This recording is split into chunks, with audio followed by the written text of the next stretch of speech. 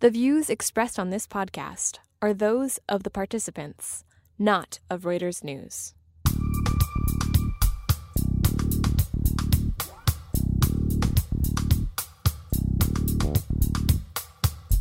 Amazon buys Whole Foods. The big question, though, is Jeff Bezos a few sandwiches short of a picnic? Will woes that are fast-growing and sure wreak havoc on China's financial markets? And why would anyone borrow money for 100 years? Plus, we'll give you our quick thoughts on who could be Uber's next chief executive. These are the issues we'll be tackling in this week's Viewsroom, a weekly conversation among Breaking Views columnists about the ups and downs of the world of finance. I'm Anthony Curry, and I'm here with my colleague and co-host Jen Saber. Hi, Jen. Hello. By now, it's well known that Amazon is scooping up Whole Foods for nearly $14 billion, and that's a 27% premium for the struggling grocery chain. When the news dropped on Friday, Amazon didn't even bother to say much about what they plan to do with Whole Foods. They didn't have a conference call. They didn't give much detail with their press release. Joining us here in the studio is Rob Siren. So, Rob, this is the first question that we got to figure out here. Is Jeff Bezos out of his mind? Like, what has he done? This is by far their largest acquisition to date. Well, I've heard that question about 20 times over the past 20 years, so it seems like every year there's Not just the past week, 20 years. Yes. Okay. So there is perhaps some method to the madness. There's so many factors, strands coming together, and why they might be interested in this. We can just walk through them. First, it's a gigantic market. It's $800 billion a year. What, the grocery market? The grocery market. U.S. grocery market. And Amazon has, over the years, whenever they see a big market, they want it. Okay. The other thing is that margins are actually higher in groceries, even though everyone says, okay, supermarkets is a lousy business, the margins are so low. They're actually a lot higher than Amazon's margins. So Amazon can get it, and they actually can make some profit. How do they expand then? Because, I mean, Whole Foods can already deliver your food to you, right? We something can do it through Instacart or whatever it's called. Amazon already sends food to you if you want it. Amazon Fresh, is it? They've got going in a few cities. So what do the two offer each other? I mean, it seems like, okay, it's an $800 billion business all in, but it seems like both of them are already doing bits of this already. Why would either one of them benefit from the other? Well, there are a few things that are in the middle. For instance, food delivery, food meal kits, delivered like Blue Apron. That's the sort of thing that Amazon could easily do. But it's more a question, you have to step back and say, okay, what is Amazon struggling with? And they're struggling with shipping costs. And if they can have outlets where people can pick up their goods, then they might be able to cut back on shipping costs. So what, my Prime membership isn't covering the cost of shipping all the goodies I want to get quickly? Amazon lost about $7 billion, I think it is, last year from subsidizing shipping. Because, again, with the long-term idea with Bezos, he's interested in getting goods to consumers as fast and as cheaply as possible. I mean, $7 billion doesn't sound like a huge amount for a company that, its revenues, 136 billion last year. $7 billion for a company that is looking long-term and doesn't seem to care about profit doesn't strike me as a problem. Well, how much profits did Amazon have last year? I don't think they care about profits, do they? what did they earn? They had about $2 billion of profit, so you can conceivably make a better return on do the math. So you could actually you could almost triple your earnings. You can more than triple your earnings. If you eliminate it. But they're not going to do that. They're going to still subsidize shipping, but what they're going to do is they're going to make it so that perhaps you get a slight discount, or, for instance, you can use your Prime membership and get certain benefits in the stores. This sounds like they've got to invest a lot of money, though, because how many stores does Whole Foods have? I think it's about 600. Right, so that's not a lot. I mean, Jen, you've been looking at other companies like Target does this, the whole idea of discounting, getting this little Target, Walmart. They've got a lot more stores. They have surely more ability to bring people in than Whole Foods does. Well, I mean, I think this is what's interesting about this deal. It's almost exactly the flip of what Walmart currently has right now, which is they have a huge grocery business and they have a ton of real estate. In fact, 90% of Americans live within, I think it's 10 miles of a Walmart. So what Walmart has been doing is when they acquired Jet last year for some $3 billion, something like that, Jet is basically saying, okay, what we want to do is, hey, Amazon customer, come here and shop online, do your virtual basket, come pick it up at a Walmart store, and we'll give you a huge discount. So I think the fact that Amazon all of a sudden decided to make its biggest purchase, they've been looking at grocery stores for years. This is, it's not a concept that just kind of came out of nowhere. I think that the fact that Walmart has been heavily investing in e-commerce is a sure sign that I think Amazon is nervous and that they're looking seriously at how they can, as Rob said, they need to curtail their shipping costs, and they also need to kind of say, okay, listen, here's a point of entry, right? So, maybe today it's groceries. You can pick up your groceries. Maybe tomorrow you can pick up your groceries. You can pick up, your drugs if they decide to go into the pharmaceutical business. I think that they're almost like Walmart and Amazon are almost mirror images of each other and what they're trying to do and what they're trying to accomplish. So it's not just about shipping costs as big as that. It's about not having the physical stores, right? Although, okay, so maybe I'm betraying the fact that I live in a city and rarely get in a car, but driving 10 or 15 miles to pick something up to get a 5% discount when I can probably get it delivered to me in a day or two for not a great deal more money from Amazon, that's and I've got to pay for the gas. That's not a big trade. Well, here's the thing: most people are already getting in their cars, particularly not in a city like New York City, to go grocery shopping. I mean, most people are not buying their groceries online. It's a pain in the neck. Have you ever used Instacart? I've used it. I've tried to use it. It is a nightmare. It's like you have to schedule these windows. Half the time it's not available when you need it. So Amazon can bring some real efficiency to the system, and so could Walmart if they can get this thing together and straight. So I think what's happening is that it's not just everyone's kind of focusing on Amazon being the dominant monopoly, and there's a lot of fear that they're just going to come into any industry and just utterly dominate it. And I think there's room for a couple of other players. I think Walmart is certainly big enough to take on Amazon, and this is probably one way that they can do it. All right, thanks for that, Jen, and thank you, Rob, for coming on. I suppose we've just got to wait and see which industry Amazon goes into next. You already mentioned pharmaceuticals. Was it fashion or something next? Let's wait and see. Now, actually, Rob, before you go, though, another company that we were talking about last week and had you want to talk about, Uber, has been in the news again. Travis Kalanick, the chief executive, has finally stepped down. I think this time last week we were talking about him taking a leave of absence. And I recall last week you were talking about how this leaves no one in charge at the company. Just remind us what's happening. Who is running Uber right now? It leaves 14 people, a 14-umvirate in charge of the company. A 14-umvirate. We have to get the Latin for that. A recipe for success. Yes, because what happened was when Kalanick stepped down, he said he was going to have 14 of his people who reported to him running the company. That's heads of pretty much every major and minor division within the company. But I want to stop you here. A lot of people have left. Yes. They don't have a CFO. They don't have a chief operating officer. It just seems like every day there's some big executive leaving that company. So okay, well let's try and help them out a bit here. Okay, so who do we think should run Uber? Now, one name we saw pop up just before we came up here was Facebook Sheryl Sandberg. I mean, I think she pops up for everything these days. Who else do we think? Rob? I think if you want to go for the overworked executive, you definitely have to go for Jack Dorsey. He's already in charge of 2 companies. Why not add a third company? So he's doing Square and Twitter. And Twitter, that's right. Okay, and we could add another one to that list. Maybe this is the Uber pool of CEOs. So where you're going to try and shove yet another and one Elon thing Musk into the back. too. Elon Musk was who I was thinking of. Who runs Tesla, and of course they bought Solar City last year, and he runs SpaceX, and he wants to do the Hyperloop. Okay, so we've got the Uber pool there. What else have we got? Jen, who else do we think should go into this list? Well, I could see Arianna Huffington, who is a board director, who has become quite prominent in this entire saga. And I can see her stepping in as like an interim CEO type of position and basically, kind of trying to run it like she did the Huffington Post. Yeah. Well, what I'm going to throw out there is Mark Fields, who was the chief executive of Ford until a couple of months ago. He, of course, tried to upgrade the company, got into various connected car and car mobility ideas, including, I think he had a van sharing program and various other ideas. And he is used to having a controlling shareholder at his back. For the Ford family controls 40% of the vote, and I think Kalanick controls at least half the vote, we think, right? We don't know, but he controls. He seems to control a majority. So there's maybe some other Detroiters as well. Let's really think a bit more here, though. Uber, we still don't know how Uber is going to make money long term, right? So who do we put in charge of a company which doesn't know how it's going to make money? Jen, this is the Marissa Mayer. Yeah. This is where she comes in, right? Yeah. She's just going to run this quote unquote investment and see what happens to it. Because it's true. I don't know how it's going to make money. Right now it's just an app, if you think of it that way. That's in a lot of trouble. I suppose we don't want to go down the path of Elizabeth Holmes, who who was in charge of Theranos, which that was probably getting a little bit too dicey, right, if we put her in charge. Yeah, the board members already left, too. Good.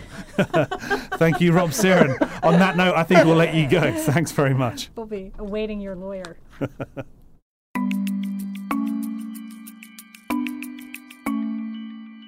Argentina has joined the Century Bond Club. The country that has the third largest economy in South America has borrowed $2.75 billion from investors, pledging to pay them back in 2117. None of the pension funds and other investment houses buying the bonds will be alive then, and nor will many, if any, of their ultimate clients. Argentina has also given us no sense of what it's using the money for, and certainly not for some 100-year project or longer. Tom Berkeley, our associate editor, has come up to talk about this. Hi, Tom. Thanks for coming on. Hi, Anthony. What the hell is the point of borrowing for 100 years? It's kind of like climbing Mount Everest. You do it because it's there. And in this case, the money is there for the taking for Argentina. Now, it's pretty extraordinary. This is a country that only emerged from its most recent default just 3 years ago, and yet it's borrowing for 100 years. It's paying up for it. I mean, this is paying almost 8% interest on the bonds. That does, mind you, let's be fair, 8% isn't a huge amount long term. If you think back over the past 20, 30 years, right, we're in a very low rate environment now, but 8%, like even 15 years ago, would have been seen as pretty damn cheap. Yeah, it would have been, but, these are extraordinary times. You know that after the crisis. I mean, most Western governments borrow for a pittance.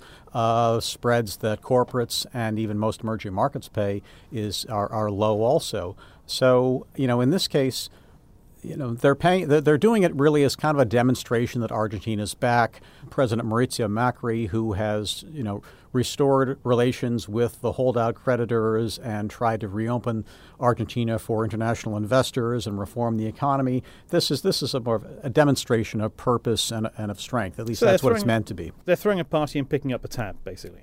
Pretty much. Now, a better question is why investors would want to buy this. Okay. Why do investors want to buy this?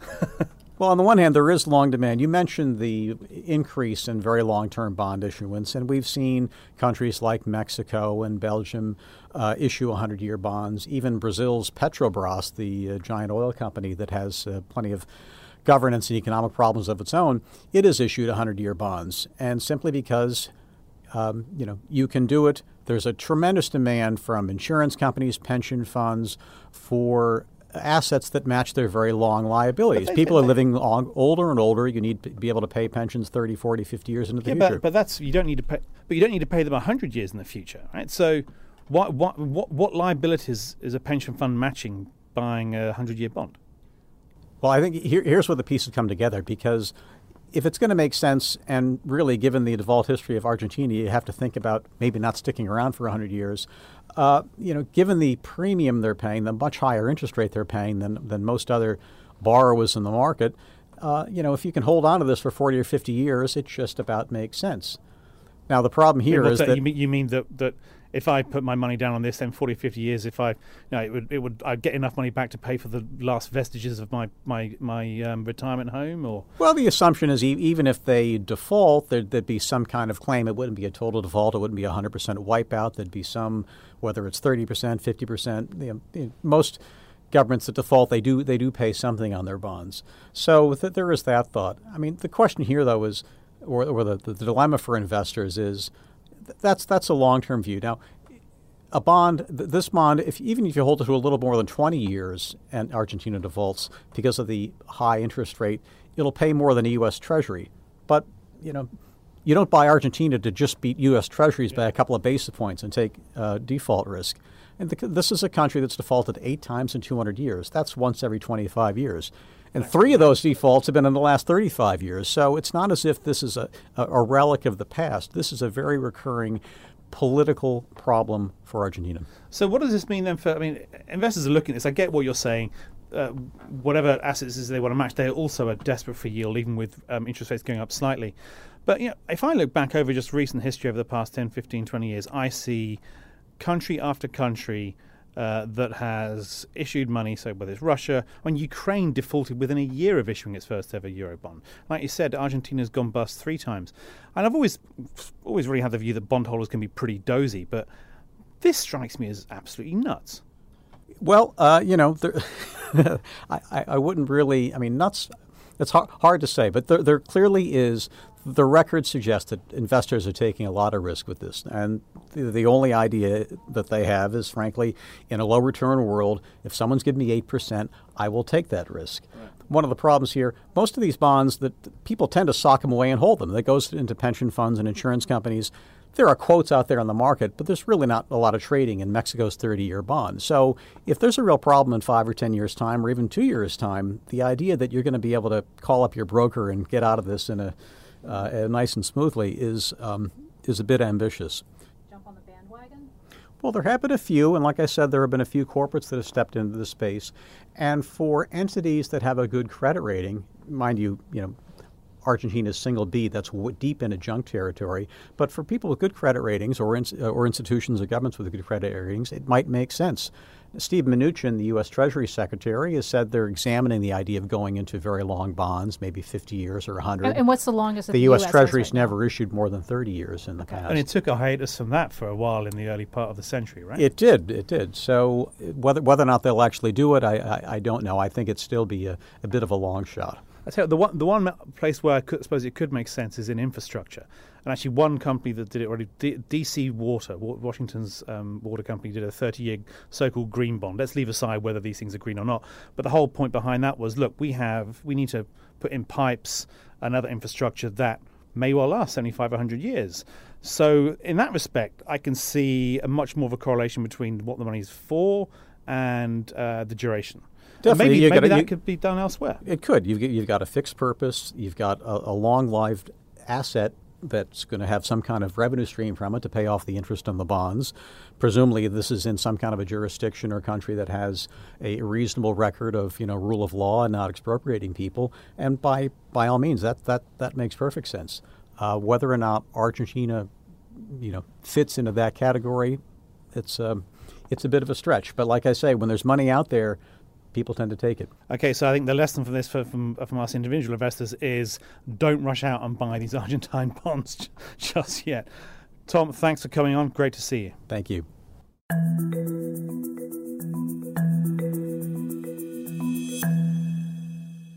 Next up, we're going to hand the controls over to our colleagues in Asia. Up for discussion is Chinese insurer Anbang, including the fact that its chairman has been detained by Chinese authorities.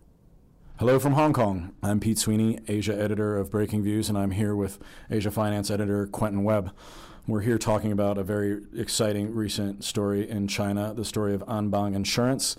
This little-known company has leaped into the headlines recently with big acquisitions. Waldorf Astoria trying to buy Starwood Hotels. Now its chairman is incommunicado at best, arrested at worst. And there are reports of stress in banks related to the enormous amount of business that this company does. Quentin, what's going on and how did we get here? So we have an extraordinary situation where the chairman of this big company has been taken away apparently by the authorities. The company has grown from almost nothing a few years ago into being a very big player, $300 billion roughly of assets, and it has done that by selling these high-yielding insurance products, which actually, although they say insurance on the label, look really more like investment products. So this ties into all kinds of things in China. It ties into kind of shadow banking, the growth of systemic risk, the development of these kind of corporate raiders, and also seemingly kind of factional power struggles ahead of a big set-piece political event later in the year. So in terms of inside China, where did this come from? I mean, Anbang is not at least visibly collapsing. This isn't the case of like a GITIC or a solar power company, any of these stress industries where the company appears to be going out of business and there's a panic. They made some high-profile bids. They got a bunch of headlines, and now this guy is gone and there's all this stress. What's going on in the political background here?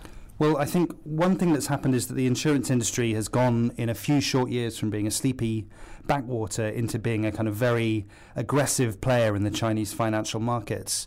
They've amassed a lot of assets quickly, and they've used the money that they have raised from selling investment-style products, in some cases, to mount these kind of very aggressive raids on listed public companies, and that has put people's noses out of joint.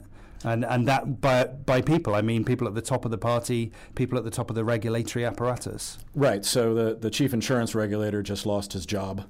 The securities regulator has been screaming and yelling about barbarians and goblins, these raiders. But, I mean, fundamentally, is this about trying to fix up the market, or is this about elite power politics? I'm not sure in China often where one ends and the other begins, to be honest with you. And you may recall last year there was discussion about whether Anbang could possibly list one of its key units abroad. And at that point, people were worrying about the prospect of that because it wasn't clear really who owns Anbang, and it still isn't really clear. They say they have institutional and individual owners, people who've all kind of followed the appropriate rules and regulations. A New York Times investigation last year found some very strange owners, including a lot of people who seem to be relatives of the chairman back in his home province. So when you have situations like that, and you also have these high-level connections, so the chairman married a granddaughter of former Supreme Leader Deng Xiaoping, where the kind of purely political and the purely financial crossover is never quite clear to me. Right. Well, there's been a series of these things. There's the upcoming leadership, the Congress in the fall, so there's been a fair amount of heads rolling and exciting headlines.